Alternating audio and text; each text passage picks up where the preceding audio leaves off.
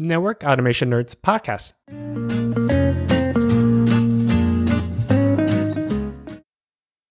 Hi guys, this is Eric Cho. I hope you're having a fantastic day. I want to let you know this episode was originally a guest speaking session with Denny at our Network Automation Learning community for his thoughts about the recently concluded AutoCon0 conference. It is presented here in its original length of 1 hour, so a bit longer than the normal episodes. You would also hear other members' voices in the Q&A session toward the end. If you find it useful and are interested in joining our next guest speaking session, you could sign up via community-signup.networkautomation.community. The link is also in the show notes. Now, back to the show. So, without further ado, thanks for agreeing to be here, Dan. Yeah, no, thank you for inviting me. And I appreciate being here. No, I mean, this is not the first time. I mean, first time you being a guest speaker, but this is not the first time we would talk for sure. And you're not the first time we have a conversation about network automation, is it? Right. No, not at all. Yeah. So what do you like? How did you hear about the event? Yeah. So, I'll try to erase as many acronyms as possible. So yes, please. The blog article is NAF AutoCon0. Yeah. Is Network Automation Forum. I believe I first saw them on LinkedIn. I think that's where their presence, I saw their presence first. Yeah. So, it definitely piqued my interest, but as you know, Eric, there are a lot of resources for network automation. So I wasn't sure exactly the purpose of it, right. Whether it was a conference, whether it's training, or a mix. And so I kind of I followed their page and kind of sat back and, weeks went by and started noticing they were getting a lot of sponsorships. Right. So you're like, how do I fill out that expense report, right? Right. Is it training? Right. Yeah. So I was just trying to figure out what's going on here, because the motto is it's on their website, I'm sure. Yeah. But basically, let me pull out their website. Yeah, it's right there. Why haven't we seen full adoption of network automation yet?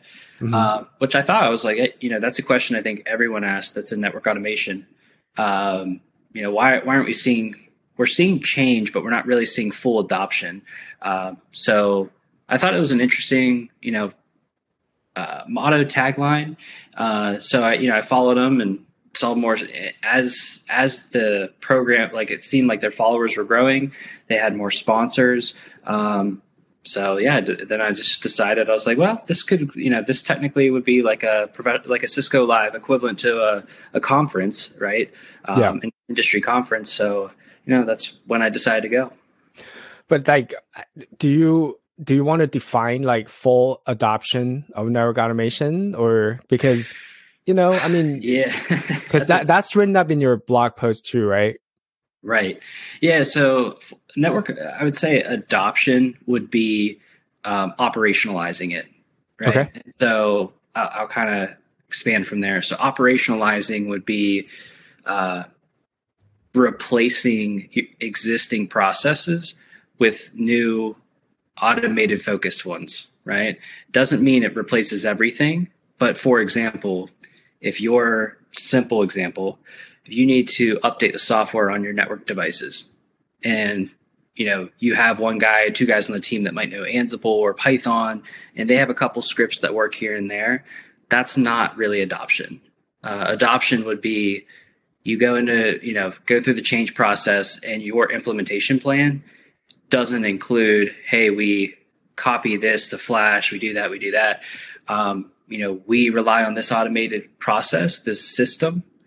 And then obviously, depending on the change management, they may want to know the technicalities of it, but you're more or less pointing it to, hey, we have an automation system, not just a one-off script on someone's laptop. Yeah. That's. Yeah. I mean, I think that's a pretty good way of coming in from an operator, right? Because I think the vendors, depending on what they're selling, they also have different definition on adoption, right? A lot of vendors sells this one size fits all, or they try to treat your whole network as a uniform fabric. and they don't care, which part gets taken out and put it in. And that is a very different picture when you say like adopt that versus just like operationalize. Yeah.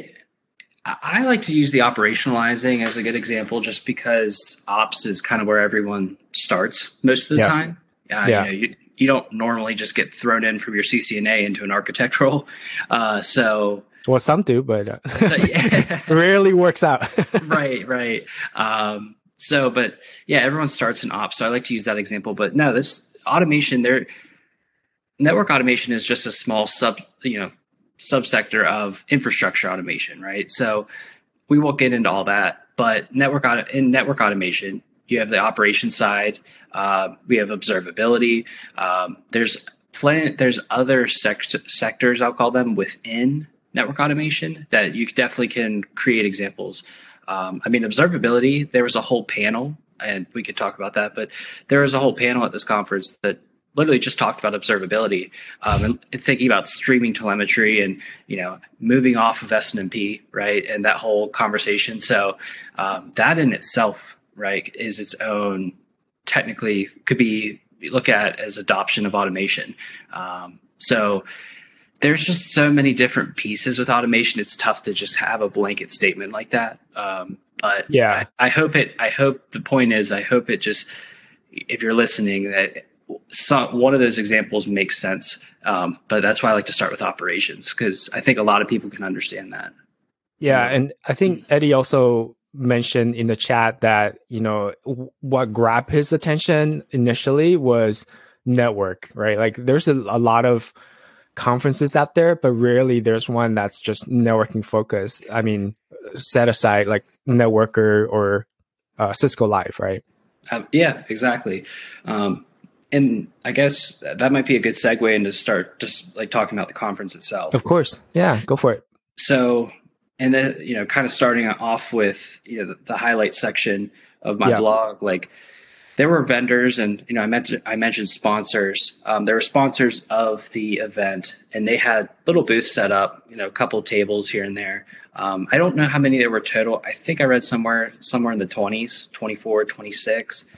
Yeah, it seems like they have different tiers. So on the website, if I scroll it down right here, so there's, iTential, there's Backbox, which I've never heard of, but certainly, IP Fabric, Juniper, Selector, Infinera, Kentic, Netbox Labs, Network to Code, people or companies that you've heard of, and of course Arista, which I think you'll go into too, right?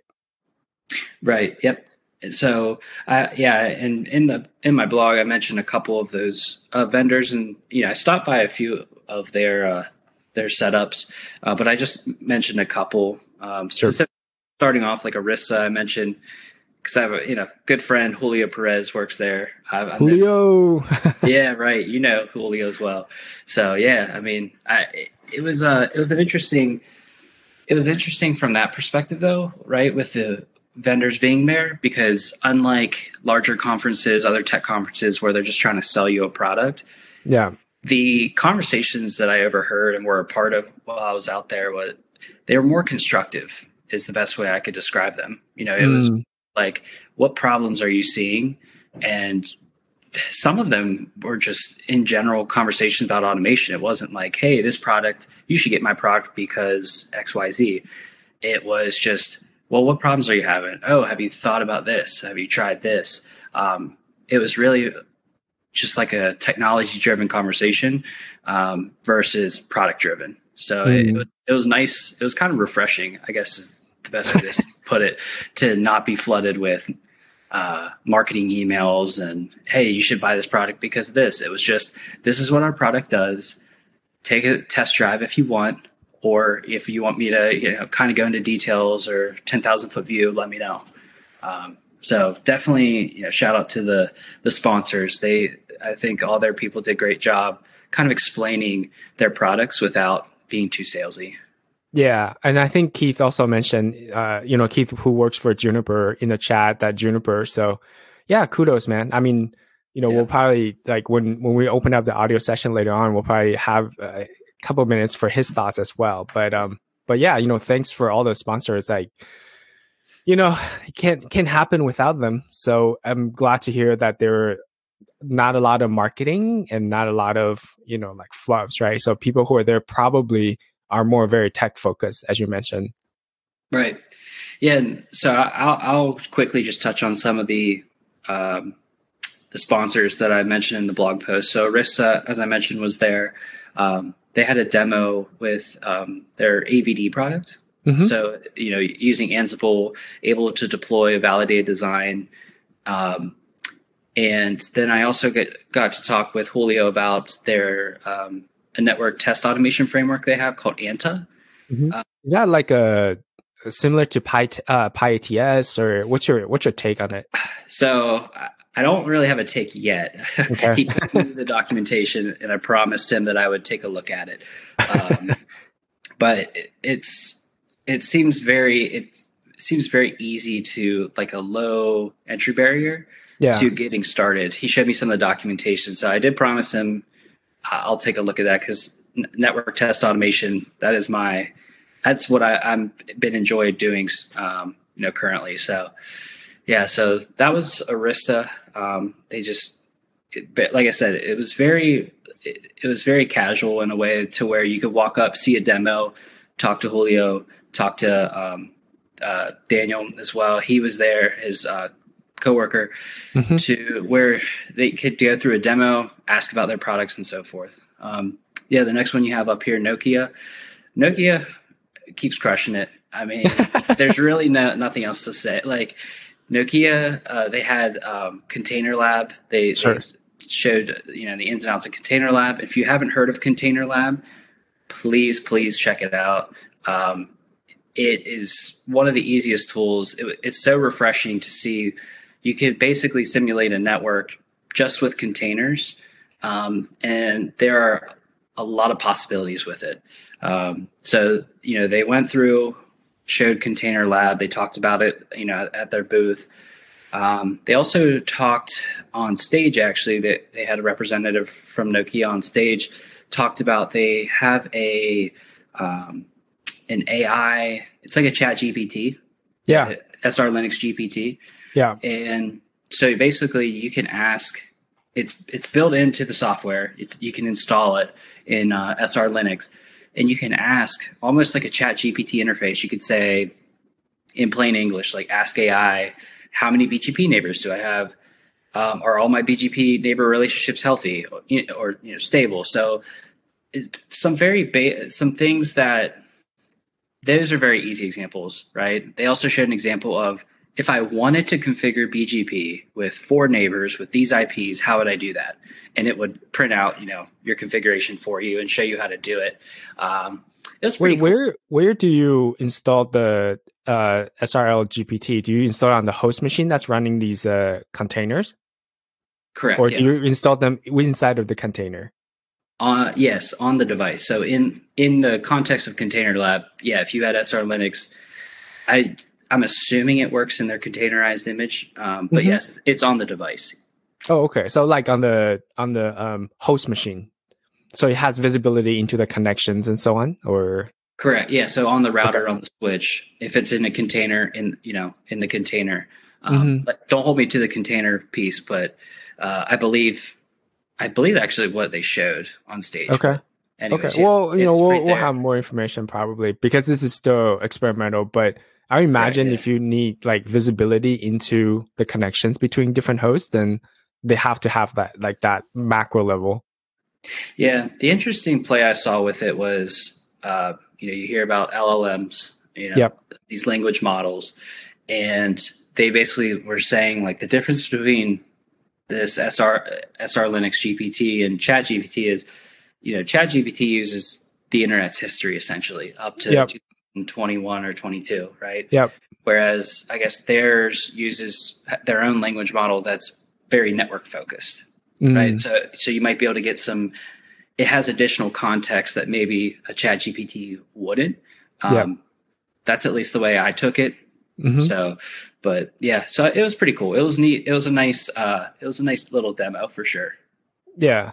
Yeah. I mean, I'm sure there are going to be more use cases that comes out of it, but But definitely you want to have some kind of intercept, right? Like there's a very famous example of like 2+2 on on ChatGPT proper and they were, like OpenAI, and they would just like fall on their face, right? But, just Right. because it's like, and also like the accuracy decreases over time because they're taking in so much more data and that includes both good and junk. So that, initially they might be able to figure out, if enough text out there have 2 to the power of 2 to be 4, then that's great. Then I'll win out. But if enough like people who are putting in junk like 2 to the power of 2 equals to 8 or 16 or whatever, then eventually those data will win out, right? There's no intervention. So this seems like Nokia is intercepting like the request, and they try to answer it themselves first, or at least construct a prompt that get back into an answer that's underneath them that has a lot of ChatGPT, but the key information is networking and Right. Nokia. Right. Yeah, I'll be interested to see where it goes. They did mention multiple times it's experimental. It's it's basically a pet project up to this point. So don't ask your sales rep for and it's more just a demo environment. And it's not like they're recommending to push it to all your Nokia devices yet. So no, or like rely on your like change management. Right. Yes, and so I think the last vendor that I sponsor that I mentioned here is OpsMill. Yeah. So OpsMill's it's a new company. It's founded by Damien Garris and Raphael. I'm gonna probably butcher it. Manier. That's how I would pronounce it too. Yeah. Okay. Yeah. So I've met Damien and have a history with Damien. So I saw him, I think, the first day I was there. And he kind of showed me around OpsMill and his kind of the thought with it. So I will probably lose you explaining the product, but basically what it is that it allows you to. So when you think of a source of truth, right? You think of a Netbox, an Autobot. Those are kind of the two big players. And, that's where you store all of your kind of declared state or your intended state of the network or connections or IP addresses and so forth, right? But under the hood, that's just a relational database, right?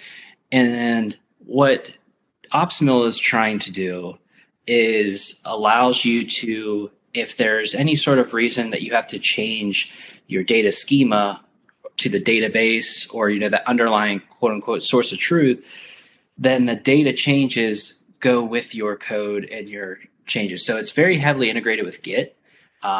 So I'll kind of spin it to, if you've ever contributed to a project on GitHub, you create a pull request, right? It has all your code changes in it.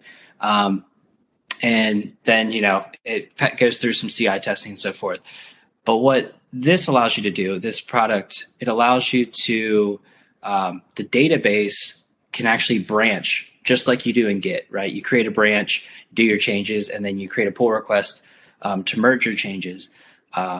This is basically a database that allows you to branch the database with your code changes, and then also create a pull request and include those database changes as well, if that makes sense. I actually just talked to Damien on prior to jumping out an hour ago, and just specifically focus on OpsMill. It is very cool. Perfect. Well, then what I would say is if you ever do a recording with him, go to that recording and I'm sure Damien can explain it way better. I don't think I could edit that fast enough, but recorded a session with him. And he talked about, just as what you were saying, Danny, on the challenges that he see, and I, of course, Eddie's here on the chat, and he created this tool NAA, which we released those episodes a couple of weeks ago, and relies on and he wrote about it, right, on the Git, on the back end. So I think there's definitely pros and cons on the two different approaches, and something that he probably mentioned in the conversation, but you haven't written it down here, was it uses a graph database as opposed to like a relational database because of that challenge you mentioned of you have to predetermine the relationships between entities. And it's kind of hard to do that ahead of time if the relationship is dynamic, right? Like if it's super easy if you have 2 data centers in this region and each data center has 500 devices and each device are this type of device and that type of device. But it's hard to capture the metadata on, say, a network design, right? Like through several iterations where you have some people put in their reviews and some people are, swapping out this and then coming up with a decision on 64 uplinks versus 32 or something like that. You could capture that 32 end result, but you can't capture the reasoning behind it, essentially the discussion up to that point, right? So then the next person comes in and say, oh, 32, that's great. But they don't know the why behind, like, or the months-long discussion on why that is the number they picked. That is a better explanation than what I just gave. So yes, No, absolutely. Yeah. No, seriously, that was, I definitely missed that in the blog post if you've never heard of graph databases, I recommend taking a look, and, Googling around and seeing the power of graph databases. It's very, very interesting. Yeah, I've heard of GraphQL, but I never heard of graph database. I didn't know it was already, kind of productized in a lot of open source project. I've heard of, NoSQL, and I've used a lot of them. I use SQL, but it seems like a very interesting movement. And something that Damien mentioned, and I'm sorry to cut you off, but something that mentioned like really strongly about was like every once in a while, us network engineers should like look up from our like, without burying ourselves in the screen, and look up and look at other industries, right? Like other people have solved this before, and we should like take the good parts out from their struggle or their wisdom and apply to network engineering. Yeah, that's exactly that. I would say is the theme of network automation, and what will get us to the next level is exactly what you just said: is look across different industries, specifically software development. Mm-hmm. And they've been doing what we're like experimenting with for years. For example, CI/CD, right? It's a very crazy acronym for some, and it's very buzzwordy in the network industry. But you look across software development, that's a tool in their tools, in their toolbox. So, we definitely need to look across, other industries. Yeah, but the challenge then I posed to him in the section, right? Like my little plug is, it's so hard. Like we're already overwhelmed with our daily jobs and family, and it's hard enough to keep above water, let alone like go into a whole new different vertical where we know nothing about or very little about, and you feel like you're wasting time, right? Because you're not at the level that other people are. It's like me going to like a data science conference, right? Like I feel like I'm not being productive because I'm so far away from understanding what they're talking about. What's your thought on that? Yeah, I mean it's the nerves you get whenever you're learning something new, but you don't feel like it's applicable to you. If that makes sense. Yeah. I can see where you're coming from. But I think there also needs to be kind of a paradigm shift in networking, right? I think I forget who mentioned it. Actually, it was kind of a repeating phrase, and you've probably have heard of it as well. It's, you have to start treating the network and the network devices as cattle instead of your pets. Sure. And I think it was the organizer who kept on. Oh no, not no. Oh, it's no. I mean, it's the Alex Henthron Iwan, I think. That's that he first came out with it, and I only know because I'm scheduled to record that session with him this afternoon. Oh, there you go. Yeah. So perfect example, right? And that's kind of that. Like obviously, that you could take that a couple different ways, but the way I look at it is you kind of just have to treat the network at the end of the day is just data, right? Yeah. So what we do with that data, how we collect it, how we push configuration, how we get that full that feedback loop. There's many ways to do it, but we need to start looking at the network as data and not as basically artwork, if that makes sense. Yeah. Like you back into that cattle versus pet, right? You babysit your pets. When you go on vacation, you check into a hotel. But in cattle, it's just like any other uniform transactional thing that you do on a daily basis. Right. Yeah. I mean,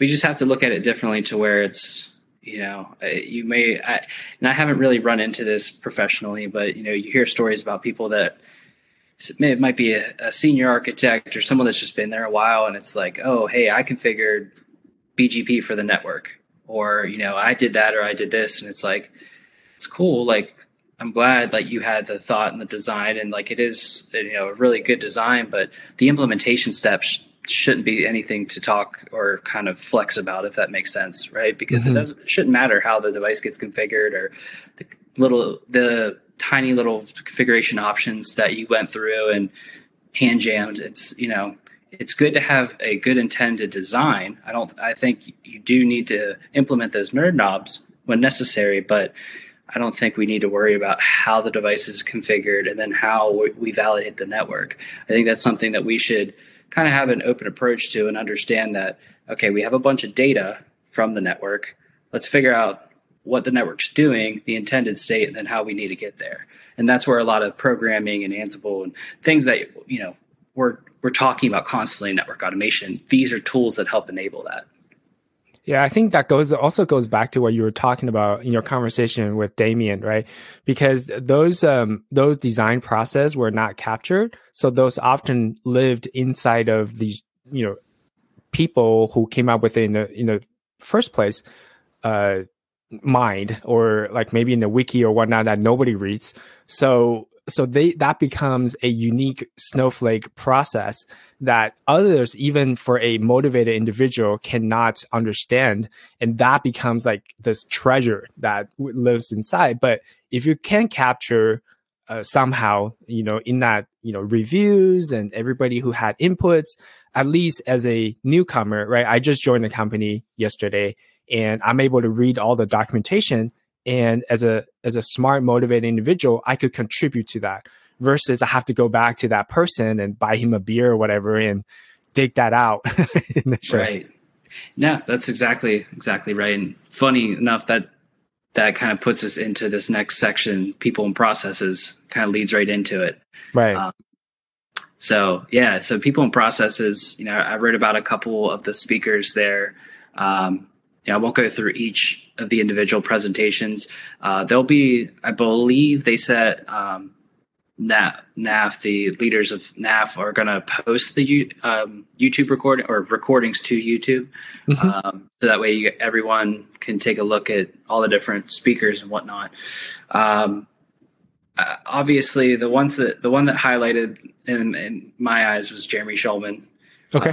He had a really good presentation about basically a design-driven approach to network assurance. And so what that means is not just taking in network design and configuring devices, but also based on the design, dynamically creating test and validation points to make sure the network looks and appears as it should. And we're not talking just like, hey, does the CPU and memory look good? Does, the control plane look good? It's everything down to the cabling. Are we seeing, transceiver, the light levels look good? And it was very in depth. And I mentioned, I put a link to his, he had a presentation for Nanog that kind of talked about, I think it was more theory. But the presentation he had for NAF was very demo driven. So it was really cool to see his tools and what he's built for the MLB.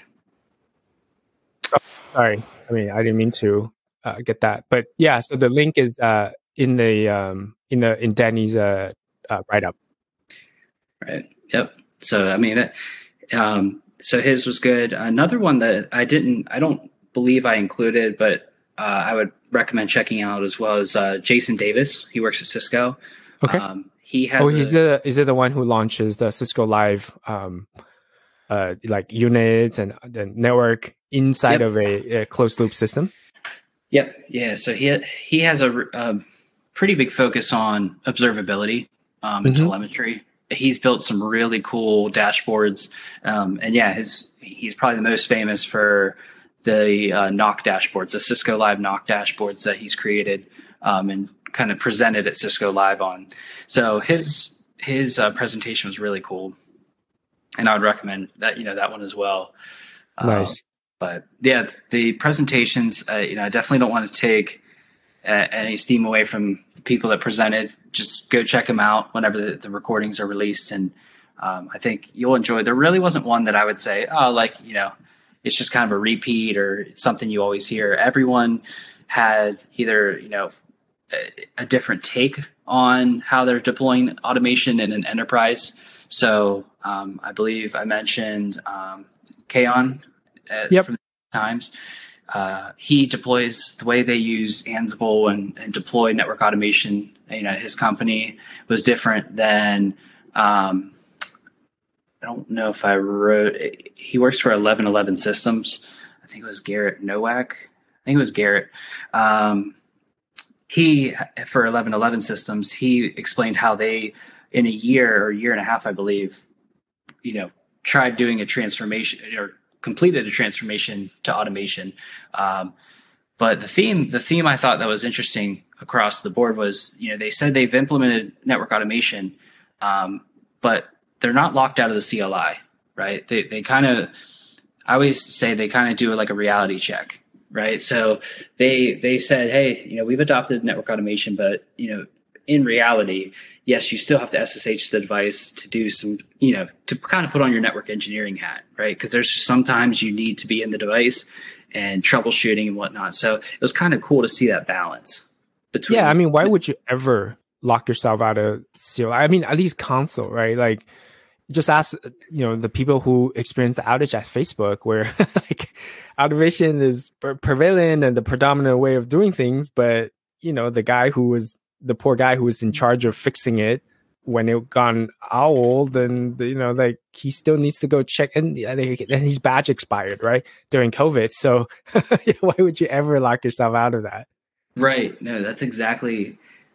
I think that was actually a joke that I heard in the hallway was after one of the presentations was, oh, well, yeah, you don't want to turn to Facebook, but yeah, I mean, Yeah, you don't want to, we'll put that into like a term, right? You don't want to Facebook it. Yeah, right. Yeah, I mean, that's a good point. You want to, at least want to have the ability, right? And the whole purpose is that we're saying this for people that might not really understand, like, well, why would you ever want to lock yourself out, like, for real? A lot of times you might hear in the automation, like, oh, well, when you implement automation, we can't have any sort of config drift or any like manual changes because that messes with the automation, right? Right. And so that's what, at least what I've heard, right? Like I'm not an advocate of that. It's just, if you've ever heard that, it comes from that vein of, oh, well, if you're still allowing your engineers to manually log into the device, then what's the point of automation if they're going to mess it up and divert from the standard and so forth? But yeah. Yeah, I think the balance that I've seen before was the fact that your manual change will get overwritten in like 2 days.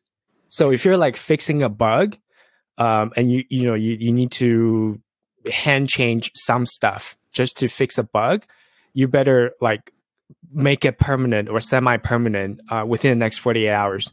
Otherwise, the automation tool is going to come in and say, this is not what it's supposed to be, and reverse your change.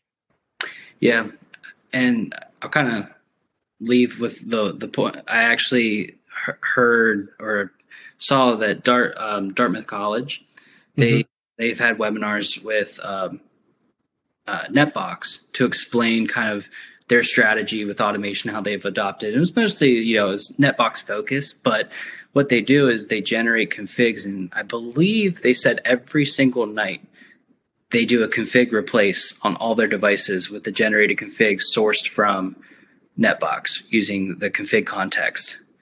And I thought that was pretty insane. Was so they basically that's hardcore, It is hardcore. Yeah, no, not insane is like a dumb idea or crazy. Sure. I think it is hardcore, dude. Like Yeah. that is I mean, every single night I'd be worried, like, okay, it's almost midnight. The whole network's going to go through a config replace here. But if you're interested in that, I think there's probably a few different YouTube videos out now. Definitely recommend checking it out. If you look up like Dartmouth College Netbox, I'm sure you'll find one of the videos, and it's very interesting to see the trust in automation and the configuration reliance there. Yeah, and sometimes they just do it for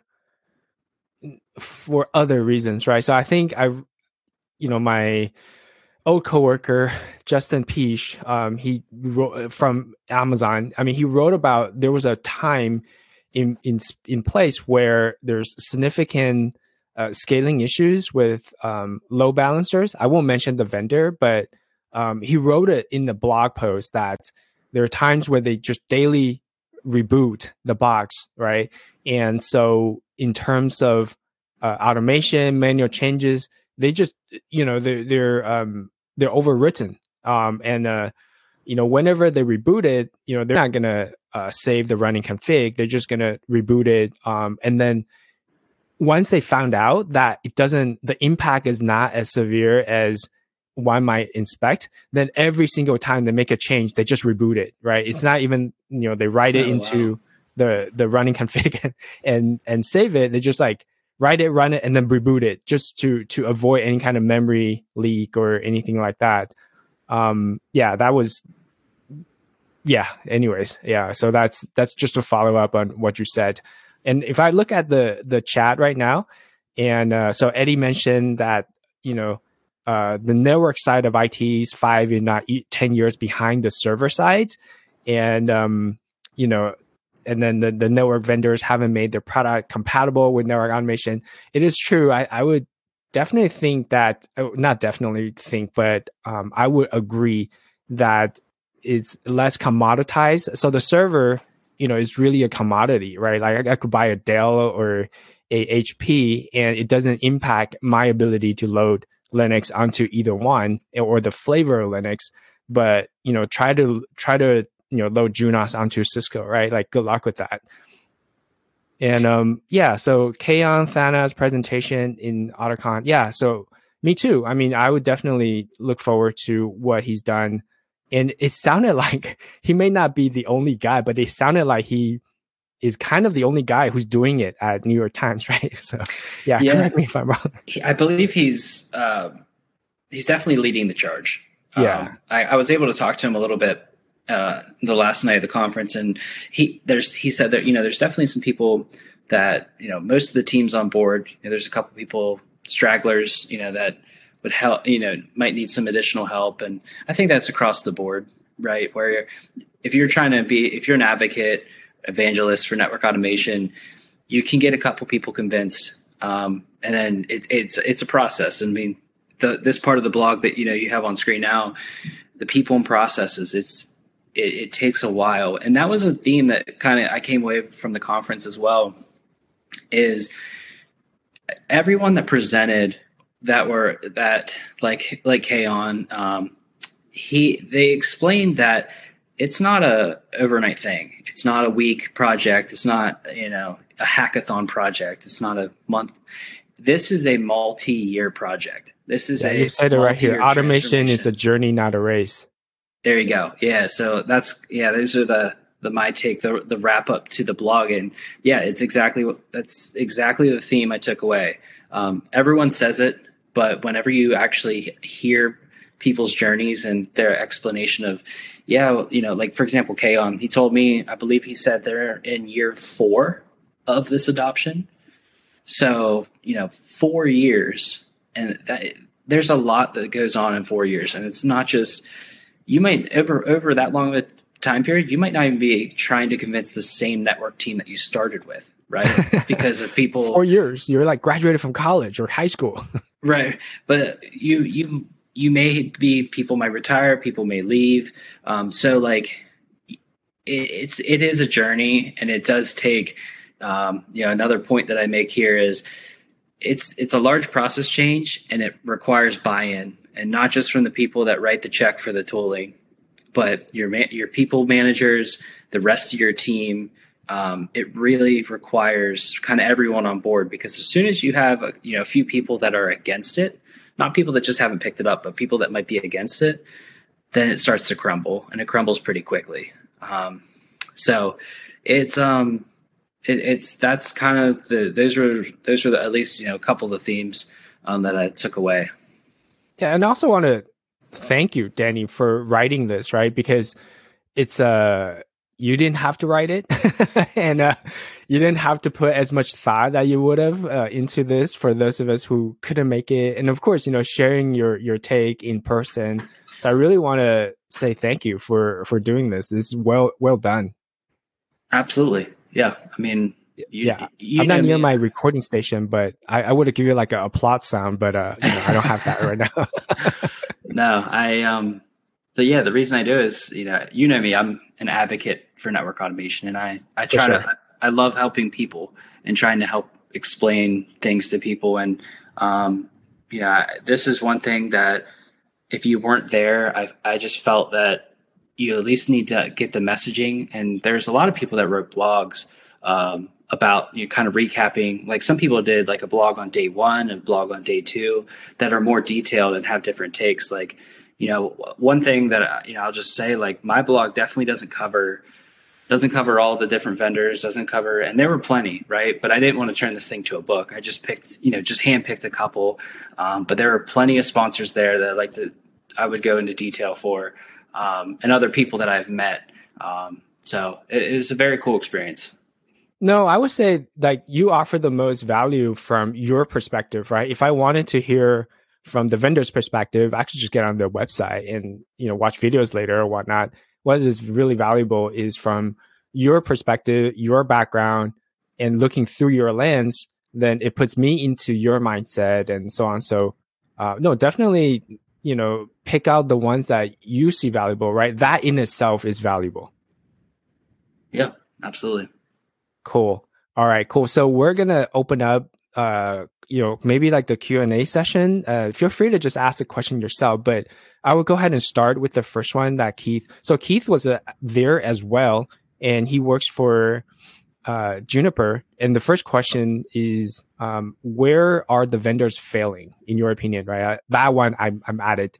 Obviously he sit too close to Juniper to see out the issues. So what do you think the case is? And I'll add my piece from hearing from Damien earlier on, but go ahead.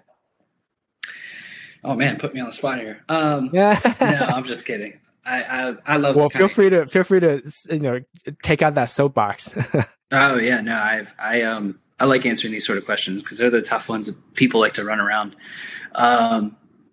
So where the vendors might be failing. So yeah. I think the one piece, and this was a discussion point that I believe there's actually going to be an action taken with it as well, as just the different jargon used within network automation. Okay. All the kind of the different words that are used. So, people talk about, I'll use configuration as an example, right? So in Ansible, you have a concept of playbooks. Sure. Outside of automation and just in regular network engineering, and this may just be company lingo, but a lot of companies you work for or work with, playbooks are considered like your implementation plan, right? Sure. Like your MOP. Like your MOP, right? Yeah. So I've heard, MOP, playbook. So, but some people take that and try to move over to network automation. They hear Ansible playbook and they're like, oh, like what's that about? That's like one very simple example. Another example would be templates, right? Some people, what does that mean? Well, in automation, Jinja 2 templates. In network engineering, we have config templates. Config templates in network engineering are literally just text files with a couple lines of configuration on it. Jinja 2 templates, something completely separate. And that's very specific to a Python library, right? It's just that when you're talking about network automation and network engineering together, people kind of can mix lingo. Like me and you can talk about, hey, I wrote a playbook for this. Someone that doesn't have too much automation experience may say, yeah, I write playbooks all the time for our network changes. And Right. I might hear you and say, oh, wow, that's awesome. Like, glad you guys are adopting network automation. Well, no. I write down, we have a change template and I write down all these commands. And anyways, I think that's a super simple example and probably not the greatest, but I hope you kind of get the understanding of like, we just kind of have to outline all the jargon and all of the different wording we use within automation, and then how that kind of works with network engineering specifically. So that's one piece, I think, because a lot of times you get caught up in just word salad with some of the vendor products. Besides that, I think it's really tough to be a vendor and then also try to hold that competitive advantage with automation, because a lot of the tooling around automation is open source, right? So you could take and build on those open source products. A good example would be, Jeremy Stretch built NetBox, and now Jeremy is part of a company called NetBox Labs. That kind of builds on that and provides a productized marketing behind it. Yep. So there's ways to kind of market the automation tooling. But I think it's really just the takeaway from it is take a step back, try to understand what you're trying to solve, what you're trying to help, and not try to upsell some other product with it, if that makes sense, right? So don't say, hey, we're selling this tooling, but it only works with our latest switching model or our latest router model or something. And it's like, okay, well, does that mean I have to buy this too? Yeah, you do. You know what I mean? Like, it just keep it open as possible. And so that way, because whenever you go into buying a product or helping a company buy a product, one of the first things you look at is what's the vendor lock-in. Yeah. And many times, no one's going to say, yeah, give me the one with the most vendor lock-in. Yeah, so it's almost like the cell phone model, right? Like the cell phone is free, but then, hey, if you want some plans, go with it. Then, and by the way, it's going to be like 36 months, 3 years locked in, right? So like the software is open source, but you do have to have our latest and greatest hardware to go along with that nice, automation. Right, and I will say this: there are times it makes sense. Because maybe there's a feature or something that's just not present in older hardware. Yeah. Right. So I know it's a balance, but I think this day and age, I would definitely try to stay as open as possible without forcing any other upsells. Yeah. And then this is not unique to networking, right? So there, software, there's, kind of what is the, like, end of life, end of engineering, end of patch, right? So it's only usually like in the 3-year span. So you can't, continuously support something that was 10 years ago. But at the same time, you have to have some sort of public release and give people time to react and reasonable time to, kind of get caught up with it, right? So it's okay if your automation tool doesn't support, iOS without APIs, but, you have to at least not having that refresh rate every 6 months. Right. And I guess one last takeaway, and we can move on if you want, is please don't put any of your product APIs behind a registration or paywall. I only ask that because, at least from my perspective, if we're looking or considering tooling, whether, for a client, you want to be able to investigate the integration points of the product and ways that you can integrate with it. Because obviously there's companies that, for example, ITSM, they may have ServiceNow and that's staying, right? That's not going to be something that changes within the next 5 years or so. So you're going to look for products that can potentially integrate with that. Obviously, ServiceNow is a big thing that a lot of products do have out-of-the-box integrations with, but let's say you do have to look at the bigger picture and say, well, I want to integrate with that. I want to integrate with IPAM. And so you start looking at the APIs available to see where those integration points can lie. So that's that's kind of where I'll leave it with. Nice. Yeah, I mean, and sorry about that sound, because I was just clicking on different links that Keith sent before, and I'll include these in our show notes for sure. On first was the Netbox Labs with the Dartmouth College that Danny mentioned before, as well as a achieving network automation with the YouTube. It's the same one. So the second question that Keith asked was, is there any value if we begin to offer some kind of suggested practice for automation, multiple ways to automate the same task?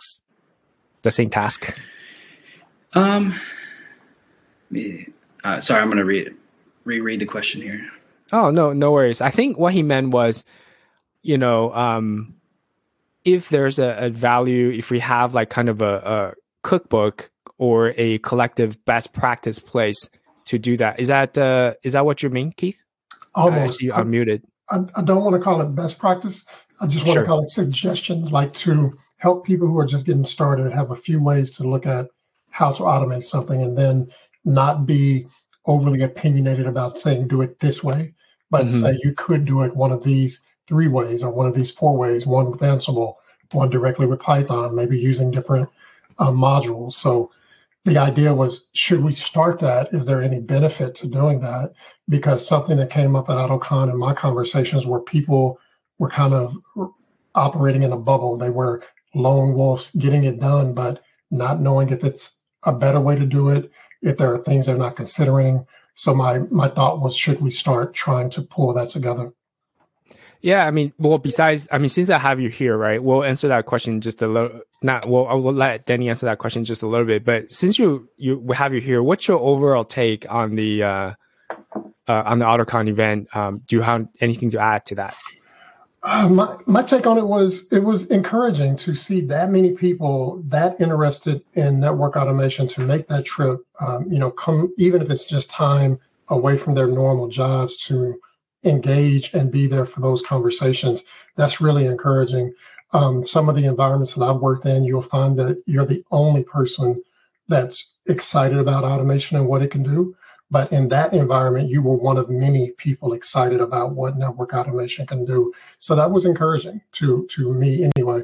I was surprised to hear how strongly the opinions for vendors being a big source of the issue. So one thing that I was honestly, but again, did you like have some like nervous chuckle and be like, yeah, I work for Juniper too? Well, and it was plastered over my badge. I mean, my badge, even though I wasn't there on the company's dime, it still showed me as a sponsor. So I wondered if that's why I heard it so much.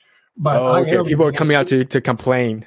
Yeah, I mean, I don't know, but I even pinged you. I sent you a message, and I sent a few messages on LinkedIn just to ask, like, what are the vendors in general doing wrong? And I do want to know what Juniper's doing wrong along with the other vendors, so I can have a better perspective. Because again, I didn't know that there was a huge problem around that.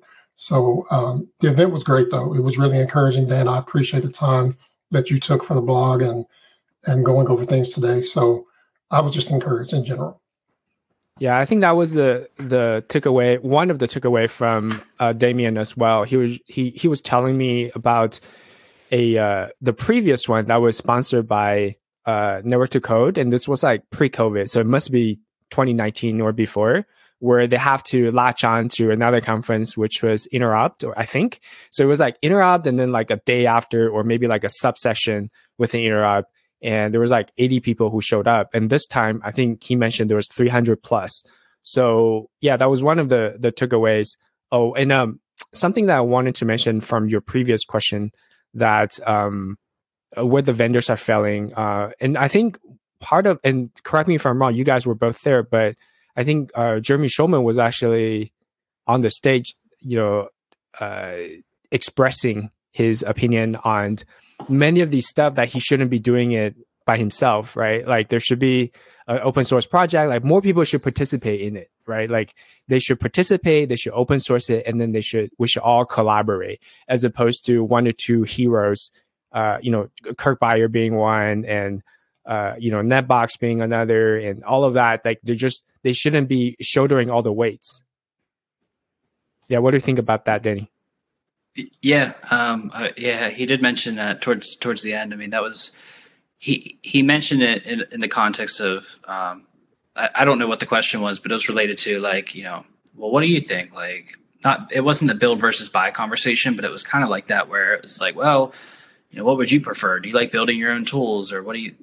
And he said to the effect of, yeah, I mean, I'd like to be able to buy a tool from a vendor that kind of checks the box, and obviously that box checking is different for every organization, every person. Right.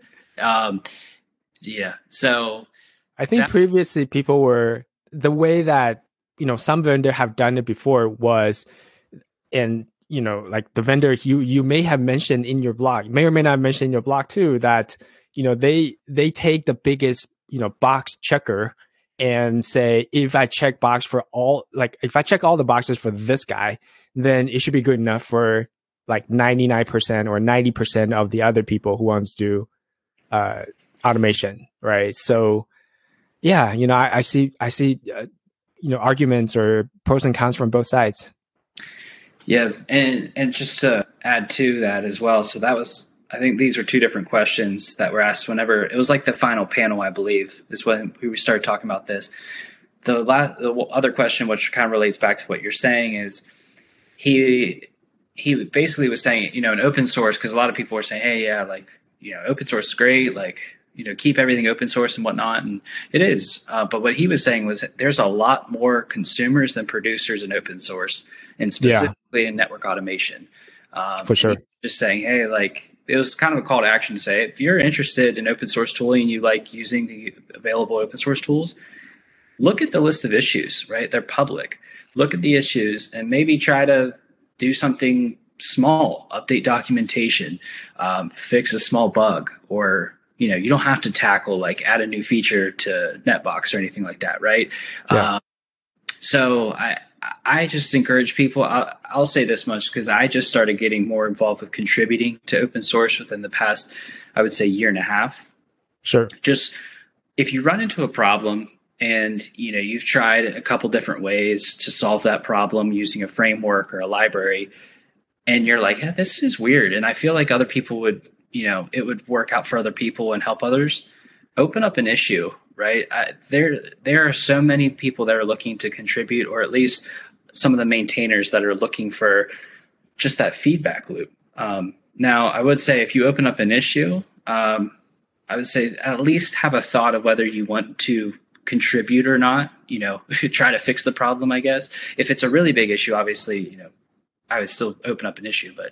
But yeah, like just be just cognizant that these are public projects, and kind of come into it knowing, hey, I want to make this project better. I use it all the time. And because at the end of the day, we're all in this together. And so we really, any way we can help each other out. Yeah. I mean, I would roger that. I mean, I contribute to open source, I sponsor open source projects, and if everybody give Kirk a dime, if everybody who uses Kirk Byers' work, give him a dime, he probably doesn't have to work, and he could concentrate exclusively on NetMiko or Napalm or whatever. So, but having said that, I want to say our denominator is smaller, compared to people who use Linux or people who uses Ansible, right? Like the people who does network automation or network engineering in general is smaller. So the denominator is smaller to begin with.